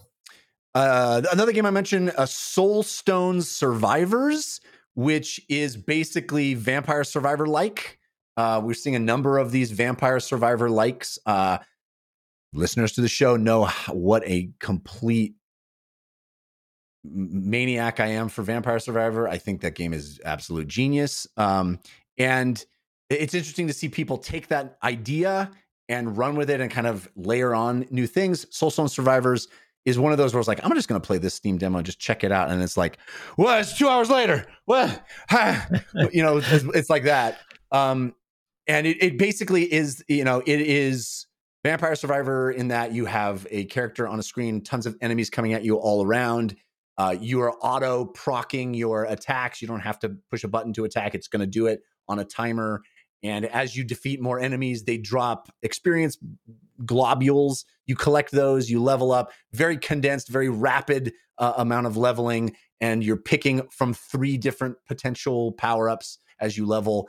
The difference here is, it's the graphics are more sophisticated and there's a lot more. Oh, well, not a lot more. Vampire Survivor has a lot of classes, but there's a lot of different kinds of power-ups. But Vampire Survivor is basically like, you get these different weapons, you power up those weapons, they get to this godlike status. This is more like, area of effect, passive buffs. You have to swap in and swap out weapons. It's a little bit more sophisticated in what it's asking you to manage. And you have like familiars. You'll have like little creatures that can follow you around and attack. So it's basically just kind of doing a little bit more than Vampire Survivor. And for me, that's exciting. Like I love people progressing this kind of new genre. Soulstone Survivors is what it's called. And then the last one I'll mention is From Space, which another immediately immediately drew me in with its visual style. This is a top-down isometric co-op experience, designed for co-op type experience, where you are basically it's set in the 80s, and you are there's been some kind of crazy alien invasion, and you have to fight them off. It's dungeon crawl. What is the game that I want to reference? Top down, but you can shoot in all directions. Gungeon? Yeah, Gungeon. Enter the Gungeon? Yeah. It's that. It's a little. That's not the game I was thinking of, but there's a bunch of them like that. Where basically it's twin stick shooter as well, where you can shoot in all directions. You're blowing open doors and finding a cache of stuff and upgrading your weapon. It's very the worlds are not random. They're very designed and look cool, and it's got this great aesthetic too. Everything looks kind of almost like claymation, or everything has rounded edges or kind of bubbly and almost like gummy bears. Everything's like a gummy bear in this world, and I found it the aesthetic to be very appealing. It's called From Space. I played a lot of it, and again, looks like a great co-op experience as well. The aliens are like pink gooey, so they get around, like it's not blood splatter, but you see this like pink goo splattered everywhere as you kind of take them out, which makes the environment look like messy, but again, not like disgusting. In a way, it's like kids could play this game. What's a game that's like that, Christian? I'm failing at describing a game that's like that, but there's a million of those, like isometric, explore and shoot everything as you go. You know what I'm talking about? There was one on Xbox recently.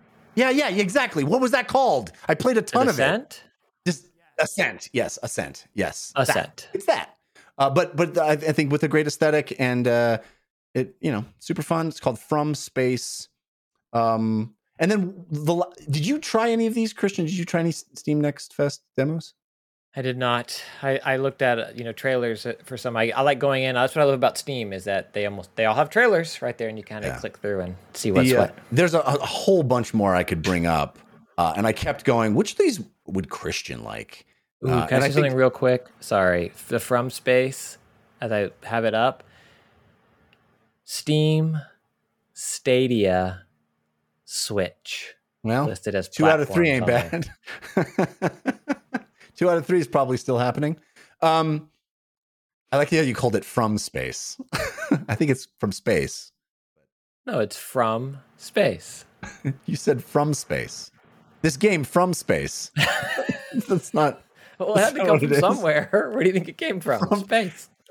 You say it like there's this space that's called From. Or like MySpace, but it's the From Space. So we all get it. Thank you. Golly, drop the and make it a game. Let's go. Okay. Anyway, there's one other game that I was really like. This is a Christian special that maybe you want to check out. You have a few more hours after we get done recording. You might check it out. It's called Gunbrella. Have you heard of this game? I like have played that game.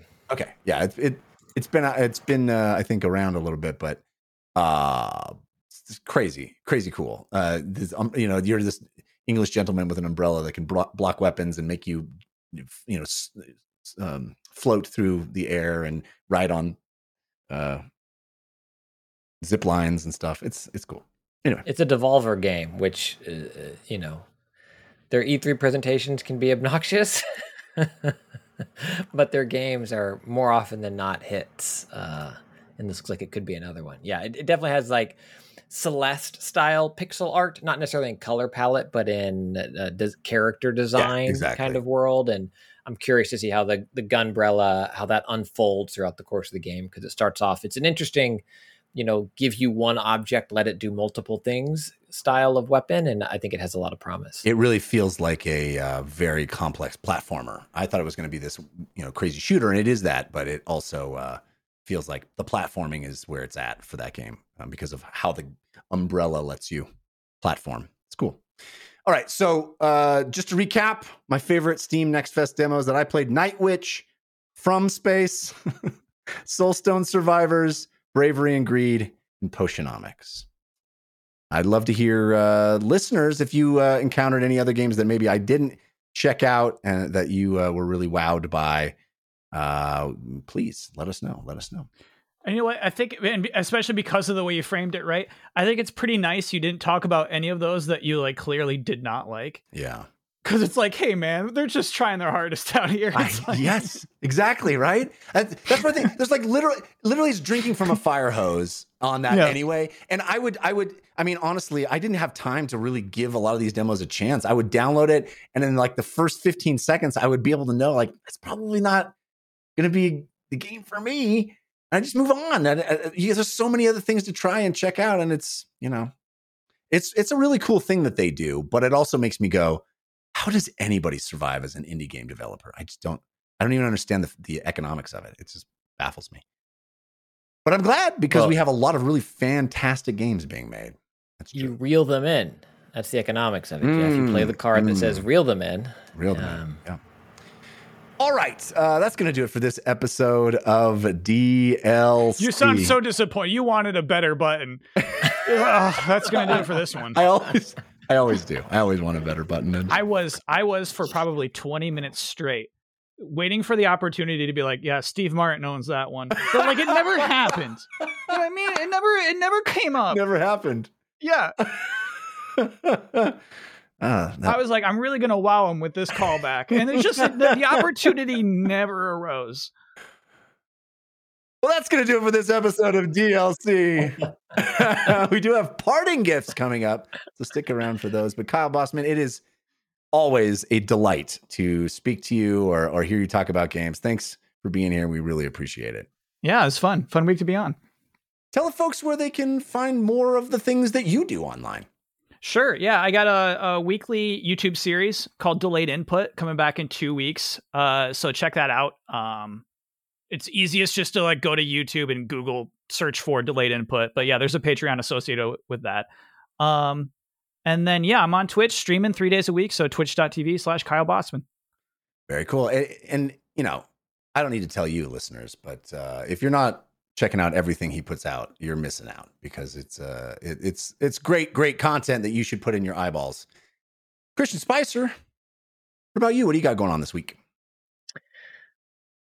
Steve Martin owns it, is what I was going to make this week. It's all Steve Martin content. He is litigious. I'm writing a book called Born Standing Up that apparently Steve already wrote. Okay. There it is. Steve That's Martin. it. You got it. Thank you. All right. Well, that's all. That's for me. That's for the show. That's for everybody. I have a newsletter that I usually put out once a month, sometimes more than that. It's called Let's Chat Games. It's an informal writing about video games and conversations about that. Also, it's not coming out this week, Jeff, but we have something exciting coming to patrons. You do? All patrons. Oh, we do. Soon. Exciting. Are we announcing what that is? Should I just leave it as a vague tease and announce it next week? I don't know. I want to know what it is. Okay. Well, you reeled me in. Oh, yes. Yeah, good playing of the card. Tell the folks what it is, Christian. Well, Kyle, are you willing to date me for it? Is that how it works? I have been chatting with Alex Solman on a show that we have kind of called Feeling This, and it is a dissection of a game or a mechanic or a franchise, and we talk about the feel of that game or mechanic or thing. Alex is a longtime dev, works on some God of Wars, among other things, many games that I have loved over the years. And friend of the show. Been on the show. And we teased one a while ago as like a bonus content at the end of a show. And we have, because of COVID and moving and the world of things that have happened, it took a bit, but we have a 10 episode season, we'll call it, of Feeling This that is going to release weekly to patrons here at patreon.com/DLCpod as extra content for everybody, all tiers of patrons. And so you'll get that first 10 episode season here starting very soon this month in October of Feeling This with Alex and I talking about, Doom, what that feels like. We do some racing games, the discussion of kind of what makes those feel great when they do and stuff like that. It is, again, a celebration of games and the things that make them great. And we've been working hard at it. So I'm excited to have it get out to people's ear holes here relatively soon. And hopefully there'll be an explanation as to why you guys lost my phone number when you were recording. No, I'm just kidding. This is an entire bonus podcast that you get by being a patron to DLC. So hop on it. Obviously, you are also getting the paid DLC program on Wednesdays, in addition to supporting the show. But now 10 more episodes of an entire new podcast. Hey. Well, these kind of deals, they don't come along every day. You can check it out at patreon.com/DLC pod. Anything else, Christian? I just wanted to say I didn't lose your number. I don't know why you thought I did. Mm-hmm. Fair enough. Why, my phone's been acting up, so I guess that explains it. What's going on with you, Jeff? What's poppin'? I got podcasts. Also, you can also follow me on Twitter. I'm at Jeff Canada, which is spelled with 2 N's and 1 T. And I do the Filmcast, talking about movies and TV shows. You can find the Filmcast at thefilmcastpod.com. I can never remember the URL. Yeah, it's really weird. Anyway, search for the Filmcast. You'll find us. And I do a comedy science show called We Have Concerns with Anthony Carboni. You can find that at wehaveconcerns.com. And I also do a sports show called Fan Controlled Show for the Fan Controlled Sports and Entertainment Network. You can find that as a new location, twitch.tv/Fan Controlled Sports, or on YouTube or as a podcast. Lots of places to find that as well. All right. Let's wrap the show up now with our parting gifts. Hey, give us a suggestion of what to do this week. Give us a parting gift. This is your parting gift. Kyle, do you have a suggestion to help people get through their week? Yeah, I got a question. Do you have music for feeling this set up? Do you have cues for that? For the short answer is yes, but we do not custom bumpers, but we set the tone with scores from the games that we're talking about. Oh, okay. All right. Cool. When I'm not involved in the show, it's much more highfalutin. It's got class. It doesn't have goofy people going, like I do. Story of the week. I love Story of the Week. That's a good drop. Thank you. Werewolf by Night is my pick. So Werewolf by Night is the Disney Plus Marvel scary movie. It's an hour long, which is just like hell yeah. I would say that the yes to any of that a 1 hour movie. But it turns out it's really good. It's black and white. It's using like deep cut horror Marvel comic book characters. And it's so like to call it an MCU movie, I feel like is unfair because there's like no crossover. It's really just like, let's make a fun movie out of these comic book characters who are, C tier, C and D tier, unknown generally. And it turned out great. It's so fun. So like enjoy your October. Check out Werewolf by Night on Disney Plus. Awesome. Very cool. I think I'm going to actually watch that tonight after we get done. Very excited. 1 hour. How could you say no? Right? Yeah. Yep. Christian Spicer, what is your parting gift? More things to watch this October and perhaps into November a little bit. It is baseball playoff season. I've mentioned it, I think, every year. Every year this time of year I mentioned it. This is the first year it has been a full expanded playoff to 12 teams, but that wild card round as of tonight when we are recording is over, with San Diego beating the over 100-win Mets to advance out of that wild card round. That was the only wild card series that went to a full 3 games. Now we are in it. And there's some San Diego killer fan base that finally is going to have a home playoff game. I think it's been 15, 16 years since they've had. Phillies back in it. Some good teams, of course, Dodgers, Yankees. It's going to be incredible. I love playoff baseball. You can watch it wherever you get major. I think it's ESPN and TBS for now. I'll see Kyle with the facts. I saw some umpires touching this pitcher's greasy ears. Yeah. Yeah, so did I. Yeah, they were rubbing his ears, and I was like, "Oh, that's so uncomfortable." But the man looked straight ahead, hatefully, I'm going to destroy the Mets after they touch my ears, and he did. Yeah. And he did. You know, your pitcher has good stuff when it's just mowing down the other team, and then the other manager is just like, "Well, clearly he's cheating." Check his ears. Yeah, even though this year they already check for foreign substances between innings, but they're like, no, we're going out mid-inning He's clearly his ears look sweaty. Rub them. Rub I, his ears. My entire Twitter feed was just full of people making "Is this your coin?" jokes. You know, like uncles. But cheating is very in vogue right now. I don't know if you guys are aware of that. Chess and fishing and poker. Everybody's I cheating. saw a poker one. And maybe me if Kyle's willing to date me. Nice. My parting gift, ladies and gentlemen, I'm is not also getting into a try guy scandal here. I'm the married guy. I'm not. Yeah, I actually watched Saturday Night Live this week and was like, I don't get that sketch, and I was like, oh, I'm too. They did a sketch about Try Guys? Massive, huge, long sketch about Try Guys. Yes. That's wild. It was- I guess that you have to at this point, right? I guess I They'll don't upload it. It'll know. have 5 million views on YouTube by Monday. So like, why not? Yeah. Well, that's modern Saturday Night Live in the last couple of years has really just gone like uber niche. Like they go, oh, this is all for, Sunday and Monday morning retweets. We're just going to go super niche, which is very interesting to see like this major network show do that. Anyway, that's neither here nor there. I was going to say there's also something else going on. I know that at the beginning of every episode, I say we talk about desktops, laptops, and consoles, but also dice, luck, and cardboards, indicating that we do a lot of board game talk here. Hasn't happened in the post-COVID version of the show very often because I haven't been playing a lot of board games, but I have been buying a lot of board games. And right now is just because I don't play them doesn't mean I'm not wasting my money on them.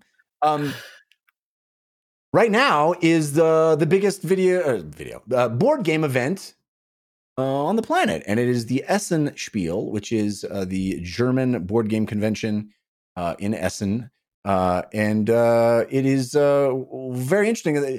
Over 1,200 board games debut there, and many of them you can't get anywhere else, or you never will be able to get. And it's fascinating. There's lots of great content around it. I will plug a couple of my favorite YouTube channels. Mostly because their hosts have been on this show. They're friends of our show. The Dice Tower Network is great. We've had Tom Vassell on. We had, I think, several of the members of the Dice Tower on the show. They're great. They are there. They had a big presence there, and they had like daily roundups of all the stuff they saw. Lots of fun. And Rado runs through. Rado is great. Been on our show, and he does a great coverage of that event as well, and great board game coverage in general. So.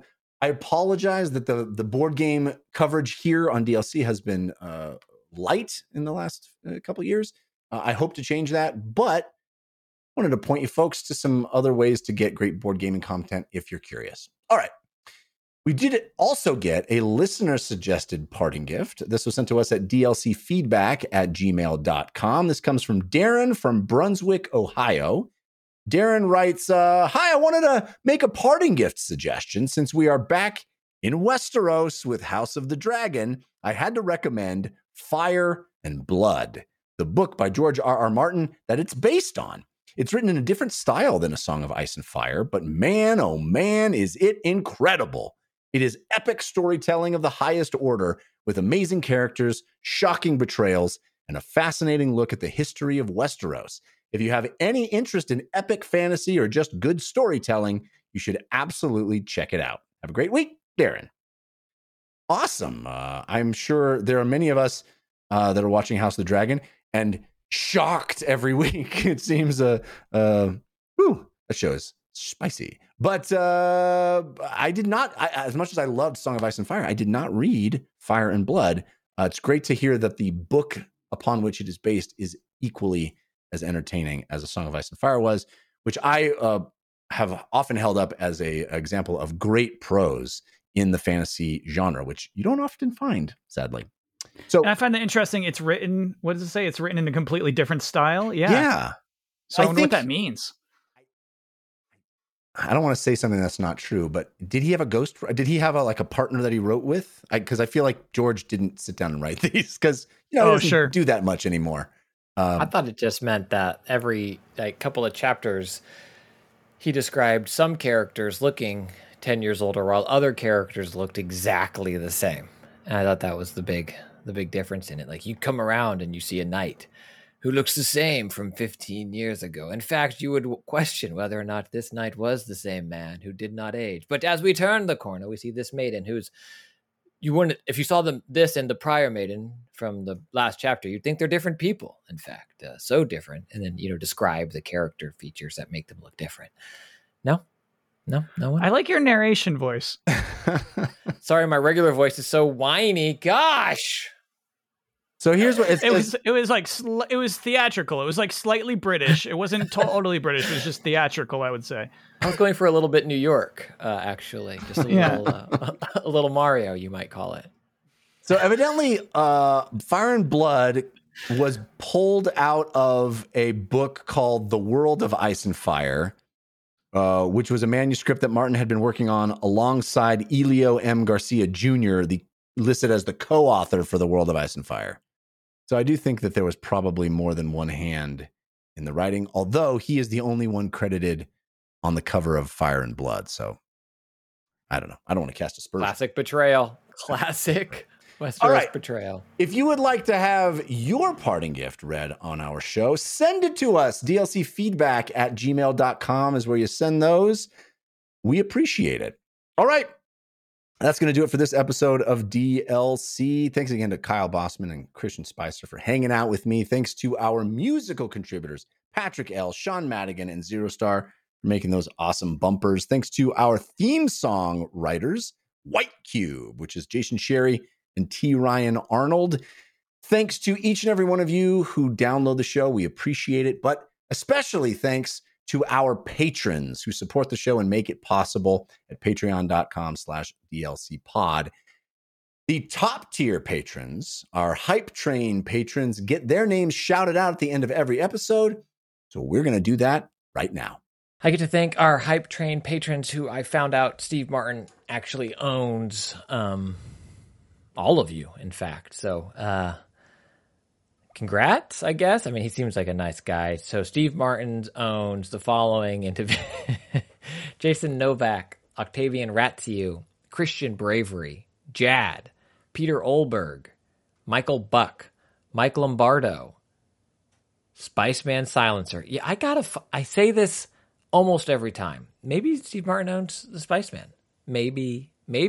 Albert for Hell to Dios, Jonathan Spiceman Forever, Schlepplefer, Stu Goss, Kevin Brazel, Ben, Dan Palmino, Malcolm King, Mark Gowland, Jonathan Putney, Will with 1L Harris, Chris Zacharias, Jonathan Talbert, Scooby Diesel, Adam Denby, Sasan, Dan Flanagan, Anthony Gulas, Andy Joyce, Matt Valdez, John Cisco, David Epp, Hyperboy 66, Shoruken.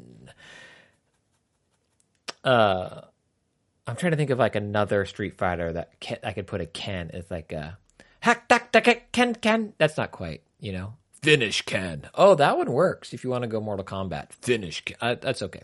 Comedian Aaron Trahan, Curtis from Louisville, Relentless Rex.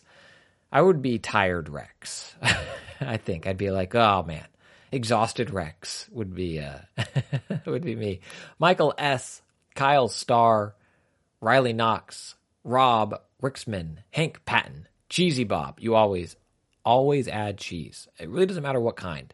Swiss, I kind of don't like because in high school I had a chicken sandwich and I got food poisoning, and Swiss was like the most prominent flavor on that, even though it's probably undercooked chicken. But, otherwise, I'm still okay with Swiss. It's just like my least. Anyway, cheese. Always add cheese. Victor Venezuela, Matt Bradley, Jeff Luxack, Mitchell Ness, Jimmy Radcliffe, Scott Hughes, Jenny, Nate, Zachary White, Yick, Soren Silk, Travis, Jackson, Michael Stadler, Nick Strauss-Klein, Josh Peak, Tyler Wiggert. Thank you all for supporting this show. I hope you enjoy feeling this when those episodes start hitting here later this month. All right. Thanks again for listening. We'll talk to you next week. Until then, think about what you put out into the world. Make it a better place.